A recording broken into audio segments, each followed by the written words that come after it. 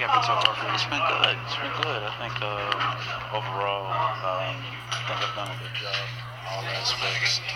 Just trying to make sure I keep that going as far as that's concerned, and just trying to take care of my body. You seem to be one of the main veterans in that room. It's you and Shane.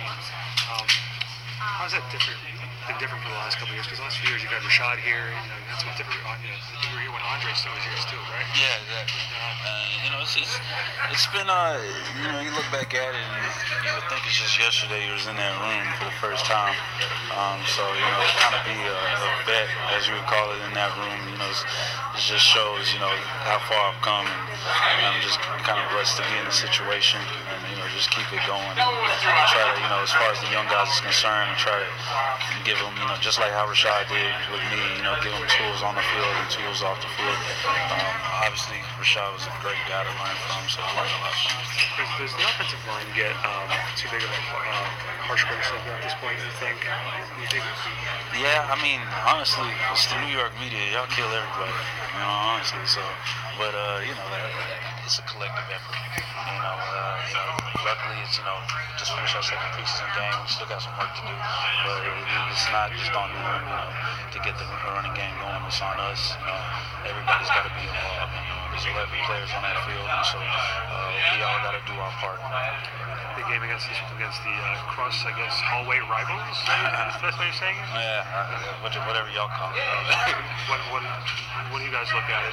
Is this just another preseason game to get more work in, or is this really like a rivalry in the stadium? I think obviously for everybody on the team, it's a preseason game, and we don't treat it as just preseason. Every game is important, especially for some of the guys that trying to make the roster.